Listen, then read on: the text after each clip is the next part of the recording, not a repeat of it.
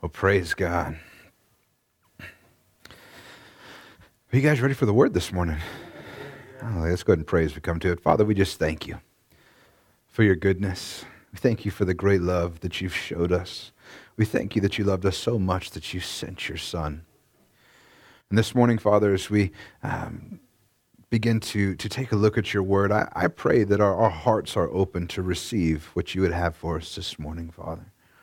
Lord, that we would be challenged and convicted, and it would spur us to be more obedient to you, to live and look like Jesus. And we thank you for it in Jesus' name. Amen. Amen. Hallelujah.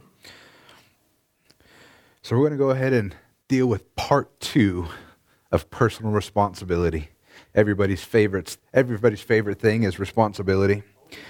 And last week we looked at how there was just a couple of two prevailing ideas that I'm seeing in society that I think are setting people up for failure. And the first one we talked about, right, was the idea that everything is somebody else's fault. Everything that happens to me is somebody else's fault.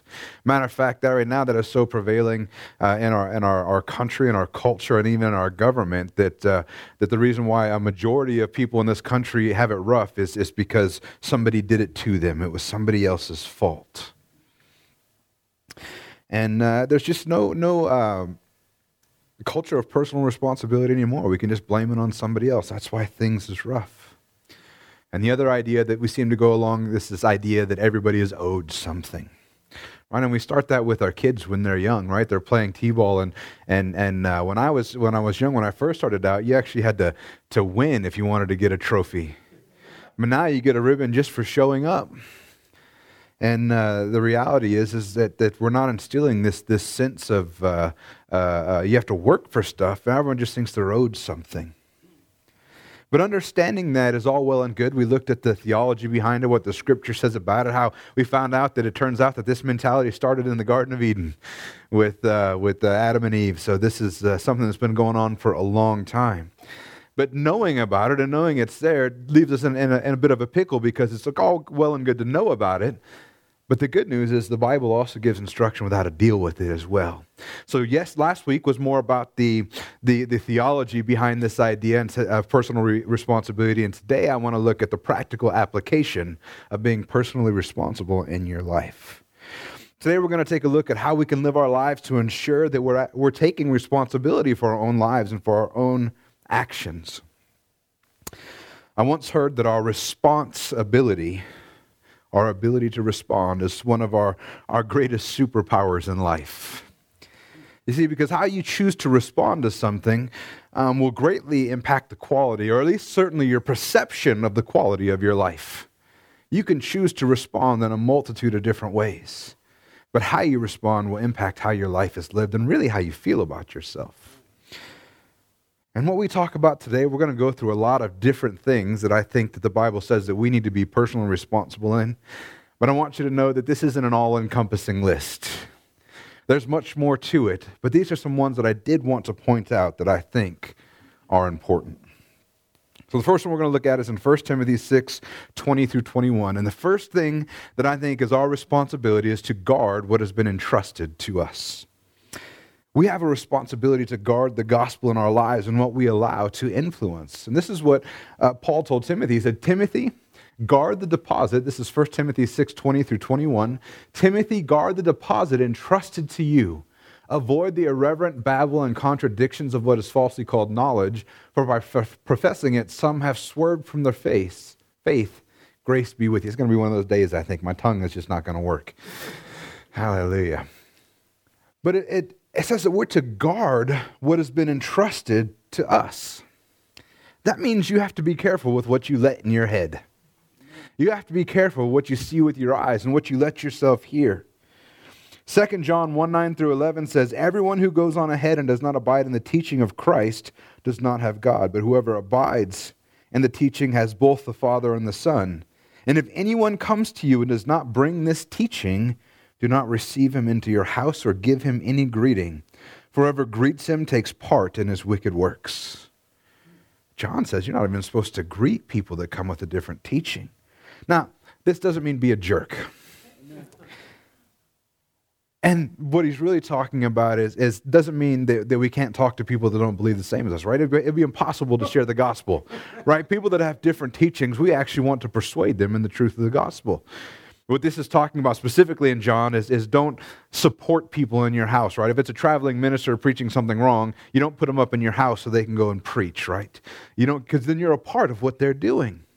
So it doesn't mean that we're supposed to be jerks, but it also means that we have to be careful to not let people have the opportunity to persuade us of a different gospel or a different anything else. And there's two ways that we can do this. One, we need to make sure that we're not listening to false religions. I know there's a lot of false religions out there. All of them except for Christianity. And the thing about people is they're always going to be trying to persuade you about what they believe. And their arguments are designed to persuade. You can make really good arguments for anything that you want to. It's very easy to put these things together to make it seem to make sense. I really like watching debates on YouTube between atheists and Christians. And I'm always amazed at how much I want to believe the atheists when they put their argument. I'm like, man, that makes a lot of sense. If I don't even know how the Christian's going to respond. Like, that was a good argument. And then the Christian gets up there and blows them out of the water. I'm like, oh, okay. And I note that down in case anybody ever brings that argument to me. Because they put together persuasive arguments. So you have to be really careful with what you're allowing into your head because they're going to put together persuasive arguments. And the next thing you need to do is know your word. This is actually how you deal with those persuasive arguments. You have to know your word. That means you actually have to be a disciple. That means you actually have to be disciplined in your faith. That's what it is to be a disciple, to follow Jesus. You have to read your word because if you don't read your word, you can't know your word. And if you don't know your word, then it doesn't even take a persuasive argument to lead you astray. 1 John 4:1 says, "Beloved, do not believe every spirit, but test the spirits to see whether they are from God. For many false prophets have gone out into the world." Tell you what, this last election season exposed a ton of false prophets. And that's how you test prophets. If what they say doesn't come true, they're a false prophet. Ephesians 4:11 through 14 says this, "And he gave the apostles, the prophets, the evangelists, the shepherds, and teachers to equip the saints for the work of ministry, for building up the body of Christ, until we all attain to the unity of the faith and of the knowledge of the Son of God, to mature manhood, to the measure of the stature of the fullness of Christ." That's the goal. That's where we're trying to get. And we have all these ministries to help us get there. And it's your responsibility to also dig into the Word because people are going to be telling you stuff. And the reason why these things happen, if you continue on in Ephesians 4, verse 14, it says, "So that we may no longer be children tossed to and fro by the waves and carried about by every wind of doctrine, by human cunning, by craftiness and deceitful schemes." We have to know our word and we have to be equipped. That's why we come to church on Sunday morning. That's why you should be going to Bible studies. That's why you should be reading your Bible every day and spending time in prayer so that you are equipped to not be tossed to and fro by every wind of doctrine. Because that's the thing, those arguments I was telling you about, if you don't have a solid foundation in the Word, they don't even have to be good arguments. Because you won't have anything to come back with. It's like, oh, that just makes sense.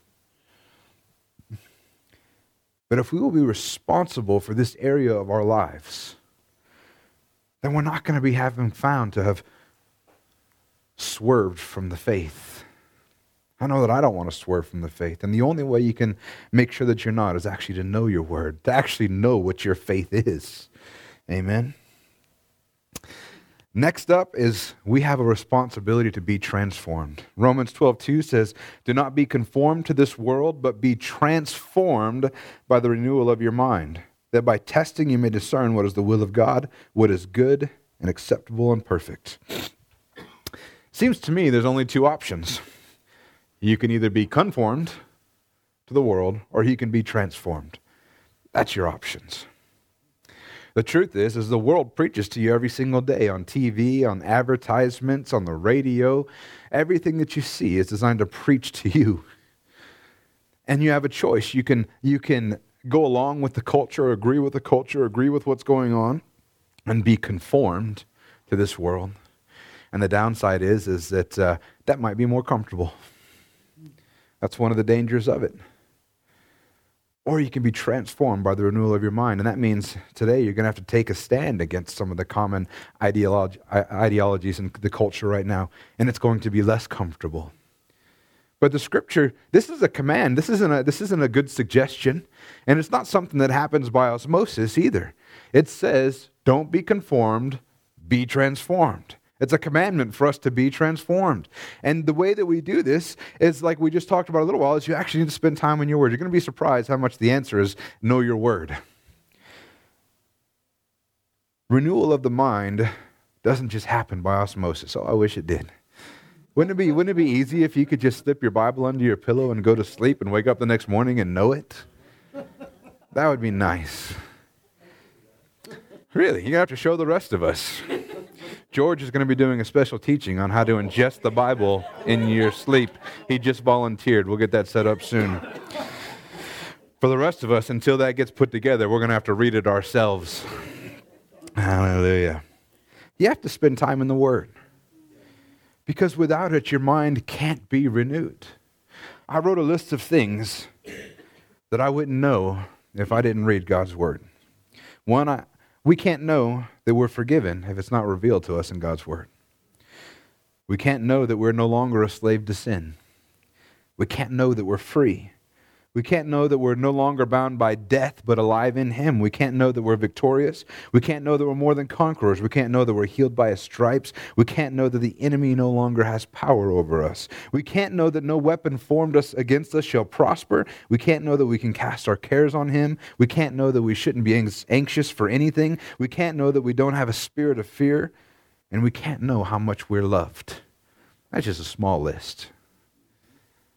But if you don't read your word, how are you going to know any of those things? That's where you find that out. When I stand before you and say, if you have Jesus Christ, then you're forgiven, it's not because I pulled that out of the air. It's because I read it in my word. That's what it says. That's how I know it's true.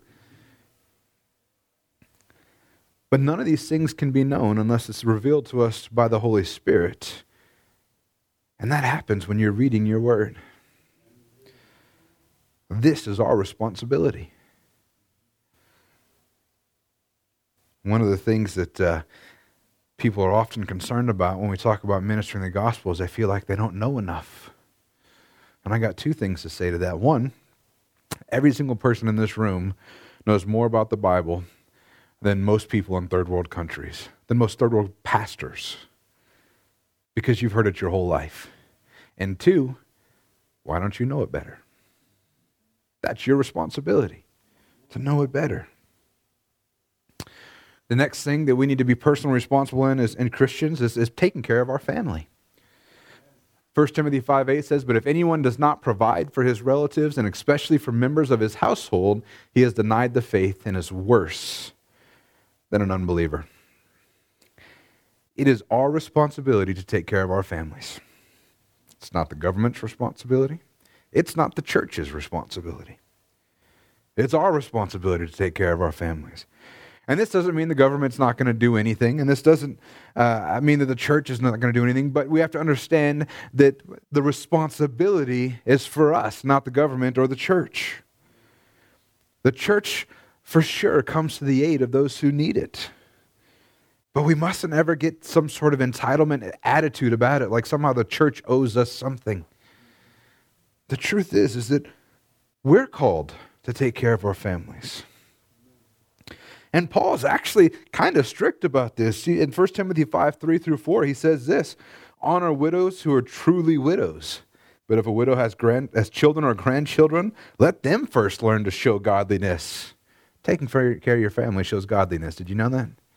It says, let them first learn to show godliness to their own household and make some return to their parents, for this is pleasing in the sight of God. Paul said, only honor widows who are truly widows. That means that have nobody else to help them. If it's a young lady and she's a widow, she's got family around her, it was expected that the family step up and take care of them. Or the children should take care of their parents. He says it's only right. He says it makes some return for their parents. Parents spend, for our generations, we spend 18 years raising our kids. There you go.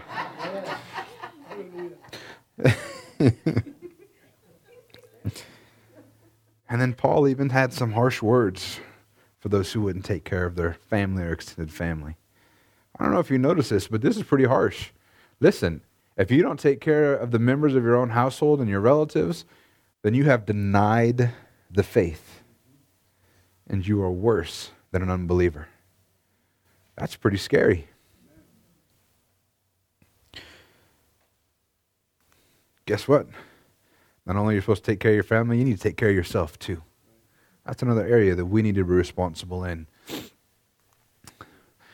In 2 Thessalonians 3:10 through 12, it says, "For even when we were with you, we would give you this command: if anyone is not willing to work, let him not eat. For we hear that some among you walk in idleness, not busy at work, but busybodies. Now such persons are commanded. We command and encourage in the Lord Jesus Christ to do their work quietly and earn their own living." Just because we're supposed to take care of our family, if you find yourself in that position where someone's helping to take care of you, that doesn't mean that you have a license to take advantage of people's love and generosity. We have a responsibility to take care of ourselves. We have a responsibility to put in the time and the effort. Although I'm thinking about it, the way that's worded, it says if we don't work, we don't eat. I could use that as a diet program. I'm just going to quit work, stop eating, lose some weight, and then we'll get back to work. Here's the thing, guys, is that we're supposed to be working. You're not supposed to be doing nothing. You're not supposed to expect somebody else to take care of you. And it's certainly not owed to you. We have a generation right now, really an entire culture, that thinks that somebody owes them something for something that happened to somebody they didn't even know. And now they're owed something, and they don't want to work. They don't want to put in the time. It's always somebody else's fault that they're in the situation that they're in, when really if they would just get off their butts and go to work and do something and earn an honest living, they could claw themselves out of where they're at. I said last week, I recognize that some people are starting in a more beneficial position than others. I recognize that. But it doesn't mean anybody has to stay where they're at. They can claw their way out. We also have a responsibility, I think, to make sure that other people aren't taking advantage. We need to be willing to challenge people, particularly in the church, people that have given you permission to speak into their lives. We should be willing to challenge people if they're not going to work, if they're not doing what they need to be doing, if they're just being slothful or lazy. We need to be able to challenge those people. And then for ourselves, we just need to understand that we should be providing for ourselves. We need to be willing to work and earn a living. We need to be willing to not be a burden to others. And not believe that we're owed something just because we exist. And for others, we need to understand that we're not helping people when we provide for them and they refuse to help themselves. It's actually not helping. One of the phrases that drives me crazy is this idea of tough love. Actually, one person had a comment on one of our videos because I made this comment that I don't like the word tough love, and he told me where it came from and who coined it, and apparently I was insulting that guy. I didn't intend to insult anybody. I don't know where it came from. I just don't like the phrase tough love because I don't think it's tough. I think it's just love. It's not tough love, it's just love. That's how you love people. You don't let them stay where they're at, but you challenge them and help them grow and get out of it. As a church, one of the things that I always make sure that we do, because we do give out money and we help people, and we have a page on our website. If anybody needs help, they can go on and fill out and ask for it, and we're willing to help. We've helped a lot of people pay rent and bills and buy food and all kinds of things. But one of the things that I always do is ask them, okay, this is where you're at now. You need help with rent. What's going to happen next month? Because I'm not in the business of enabling people to not pay their bills. We're there to help people when they need help, but we still need to challenge them to work out of where the situation that they're in. There has to be light at the end of the tunnel. Because I don't want them to just be, on church welfare, essentially, repeatedly coming after the free money and thinking they don't have to work. And doing this is love. I don't want them to stay where they're at. I want them to be victorious. And the same goes for anybody that you know. Make sure that you're not enabling them to stay in the place that they're at. Amen. Next one of our responsibilities is that we need to work unto God when we work. Colossians 3:23 through 24 says, "Whatever you do, work heartily as for the Lord and not for men, knowing that from the Lord you will receive the inheritance as your reward. You are serving the Lord Christ." Another one that's very similar is Ephesians 6:5 through 7. He says, "Bondservants, obey your earthly masters with fear and trembling, with a sincere heart as you would Christ, not by the way of eye service as people pleasers, but as bondservants of Christ, doing the will of God from the heart, rendering service with good will as to the Lord and not to men." This means as Christians, it's our responsibility to work hard. It's our responsibility to be reliable, to be faithful. Doing a good job at work is more than just bringing home a paycheck. We need to make sure that we're not doing by way of eye service. That means only working when the boss is looking. Trying to do as little work as possible. Make sure that you're doing a good job, doing what your job role requires you to do. And the truth is, you should be doing it better than ever. We should be working as though God himself were our employer. The truth is that, and I know it's not legally allowed to ask about religion on a job application, but man, when you go to a job interview and you say you're a Christian, that should be what people are looking. Oh, you're a Christian? I've had Christians work for me. They work hard, and I don't even have to watch what they're doing. They're honest. They have integrity. That's what should happen. It's not what happens.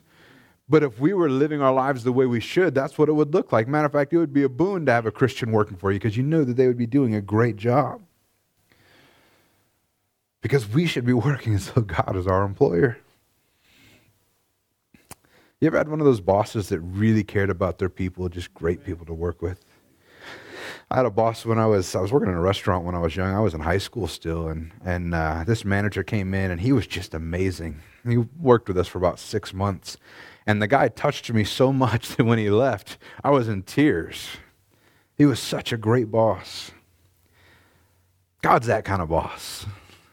You know, it's a lot easier to go to work when you recognize that God's your boss and you're working for him instead of something. He cares about you. He's going to make sure that you're taken care of.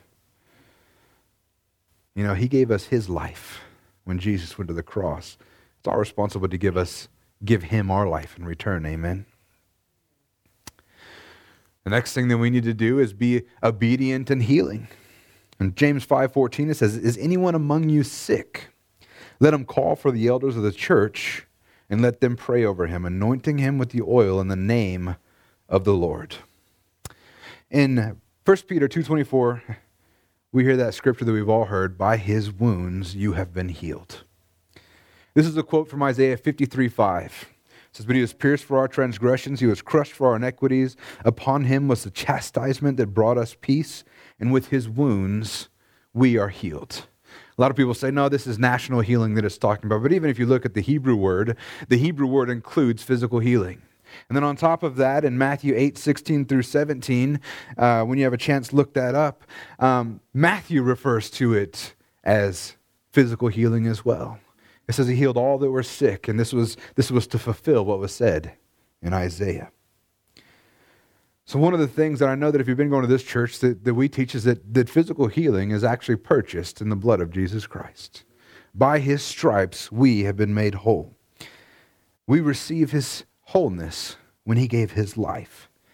But I also believe that we have a responsibility. And this is one of them. The scripture says, "Is anyone of you among you sick? Call for the elders of the church.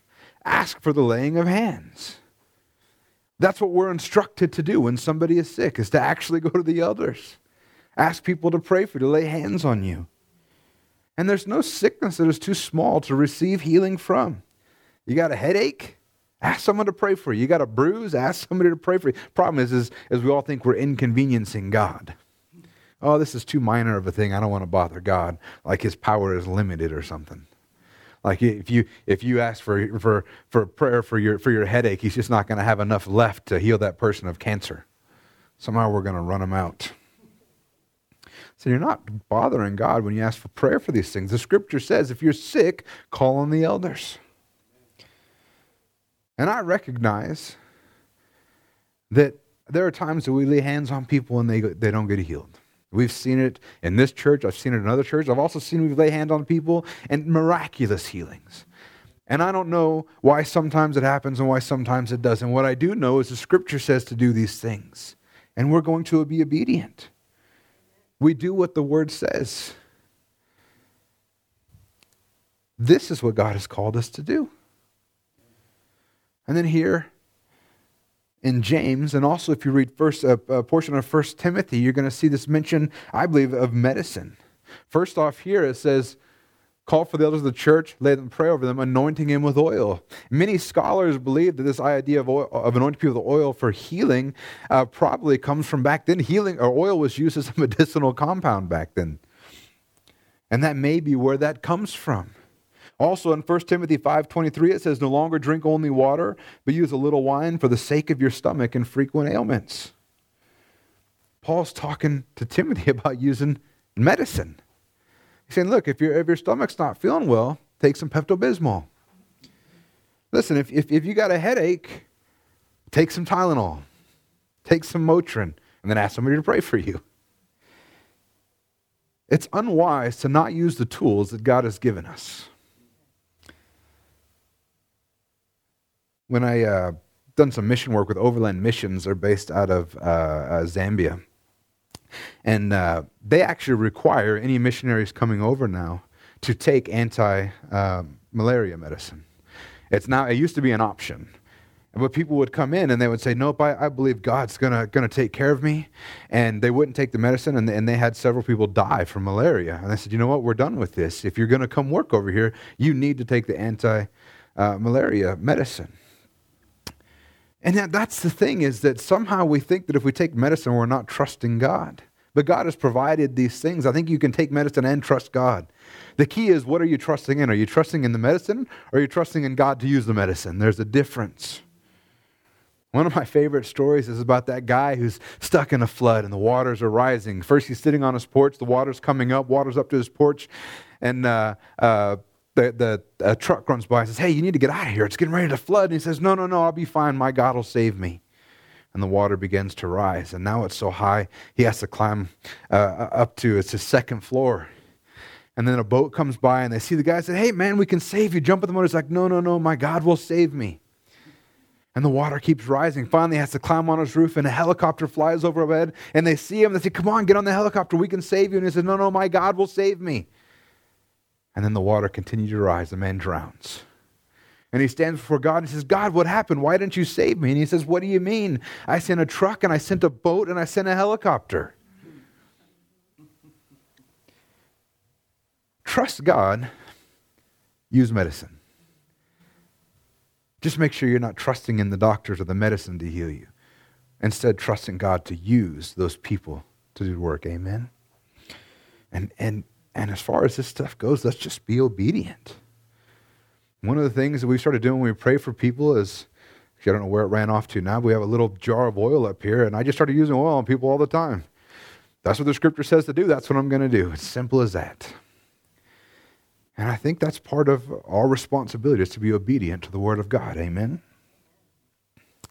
Next, parents, this is for you, or anyone who plans on being a parent someday. You need to teach your kids. That's one of your responsibilities. In Proverbs 22:6, it says, train up a child in the way he should go. Even when he is old, he will not depart from it. Let me give you a few more verses that have to do about raising kids. Proverbs 13:24.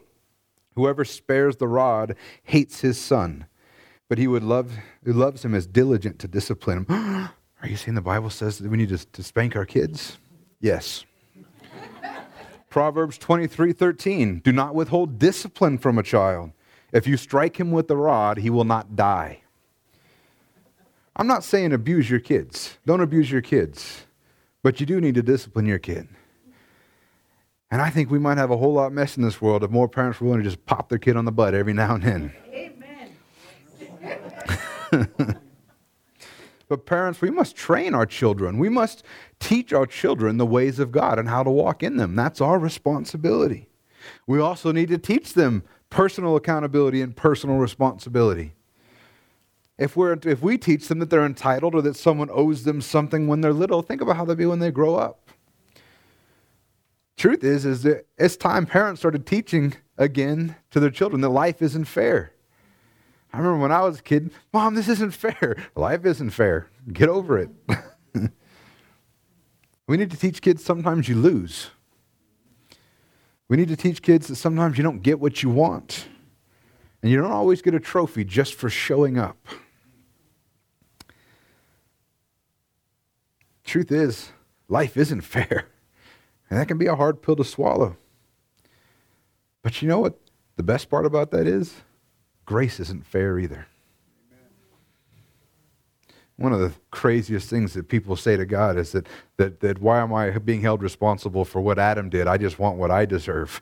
No, you don't. I just want to be held up for what I'm responsible for. Nope, not a good idea. The best part about grace is it's not fair. We get it even though we don't deserve it. Amen. And one other thing, Ephesians 6:4 says this, Fathers, do not provoke your children to anger, but bring them up in the discipline and instruction of the Lord.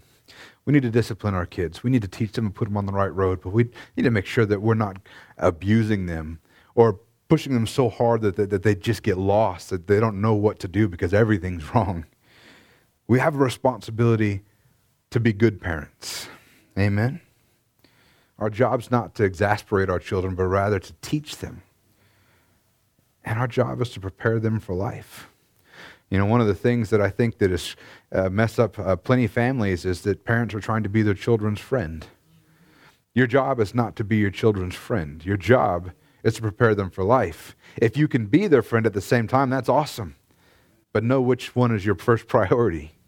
It's to prepare them for life. Amen? But don't worry, parents. Now it's time to talk to the children's. They're all over here, so... Ephesians 6:1-3 says this, Children, obey your parents in the Lord, for this is right. Honor your father and mother. This is the first commandment with a promise that it may go well with you and that you may live long in the land. Children obeying their parents is actually a commandment of God. Amen. And Paul gives a couple of reasons for them to do so. First, it says in the Lord. This means as Christians, our children should actually be behaving like Christ as well. Doesn't matter how young you are. If you're a Christian, you should be behaving like Christ. And Jesus was not just the model for adults, but he was the model for children as well. John 5:19 says, So Jesus said to them, Truly, truly, I say to you, the Son can do nothing of his own accord, but only what he sees the Father doing. For whatever the Father does, the Son does likewise. That was a model for children, to do what their fathers do. Now this means, as a parent, you have a responsibility to be someone your kids can model after, to be an example to them. And then he says, it is right. He says, obey your parents in the Lord, for this is right. It's a right thing to obey your parents. They care for you. They make sure you have food and shelter. They go above and beyond to make sure that you have everything you need to enjoy life. The truth is, kids today, and all you people that have been around for a while know it, we got a lot better than when you were kids. We didn't have wooden blocks or homemade dolls. Today's generation, they got Nintendo Switches and cell phones. They've got it pretty good.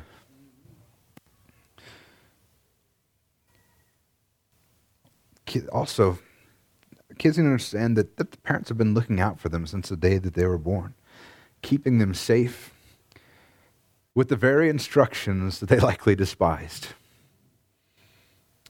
The thing is that as a parent, if you're a good parent and you're giving instructions for their benefit, right?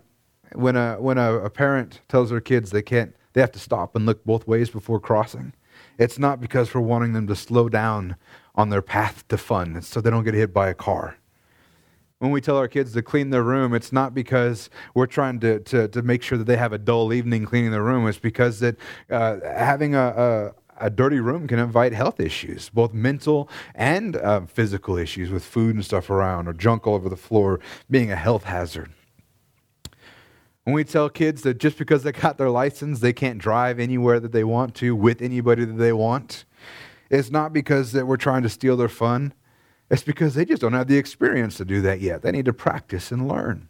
When we give our children instruction, it's to help them grow. And children, they need to recognize that. And then finally, there's the promise that comes along with it. And you can read about that in Exodus 20:12. But the first commandment with the promise says that it may go well with you and that you may live long in the land. If you want it to go well with you and live long in the land, obey your parents. God will bless you if you're obedient to your parents. Amen? And being obedient to your parents, and this is the thing that I think that many people miss. Being obedient to your parents is being obedient to God. Amen?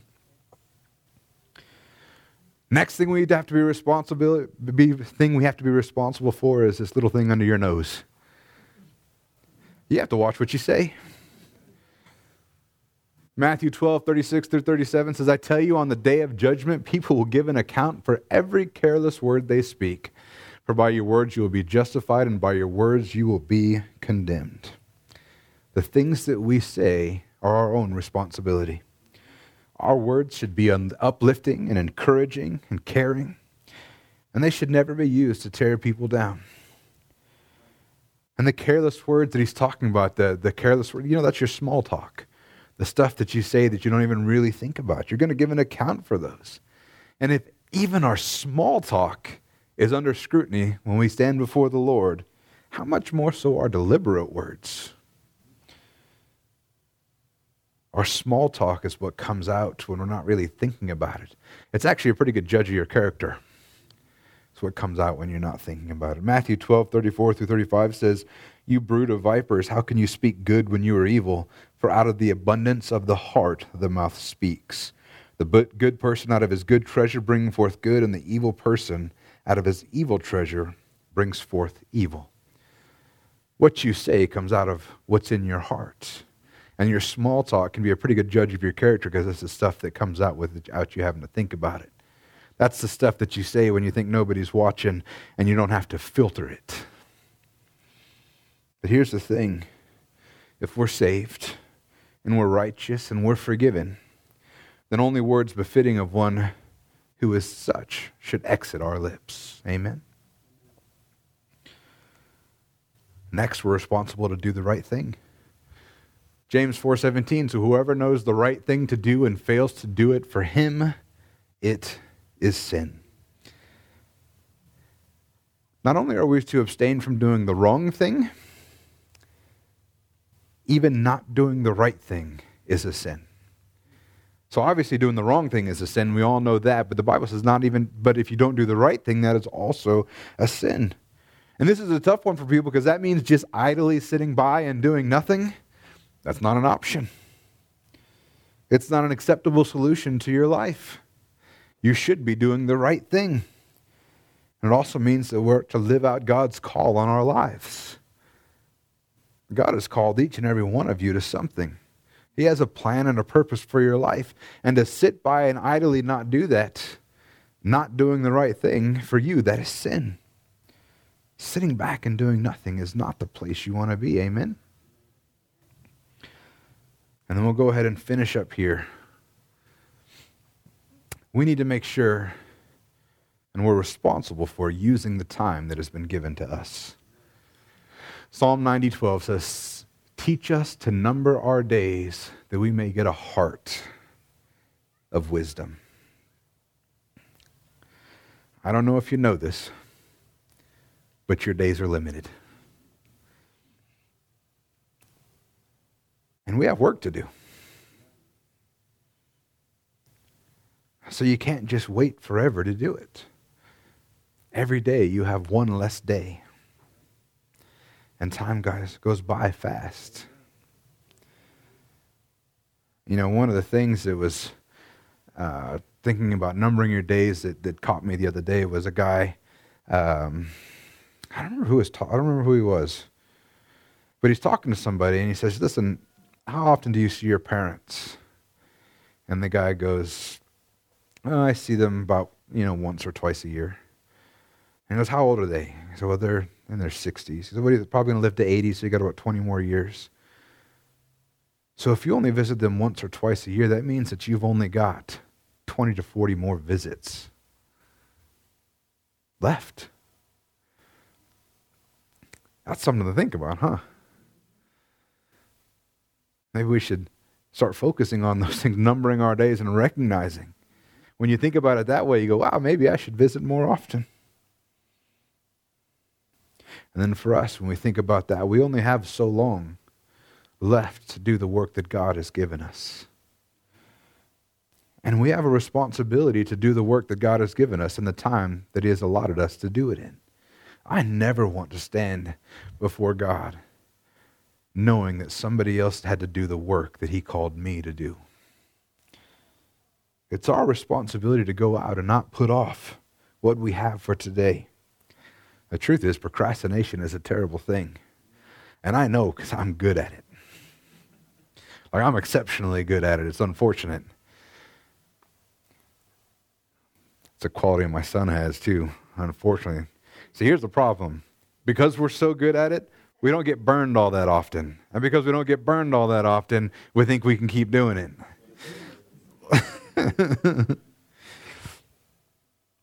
But it's not a good thing. The truth is that if you want to have some time to do those things that you were procrastinating to do, get your stuff done first, and then you don't have to worry about it. And when we talk about life, we've only got so much left. The truth is, you don't know what tomorrow has for you. Anything could happen. Today could be your last day on earth. Did you do everything that God called you to do so far? Number your days. So we'll close with this. Church, I want to challenge you to challenge all of us to be a people who understand that our time is limited here on earth. And because of that, we need to be a people who take responsibility for the things that we do and the way that we live our life. Amen? Amen. Let's go ahead and bow our head.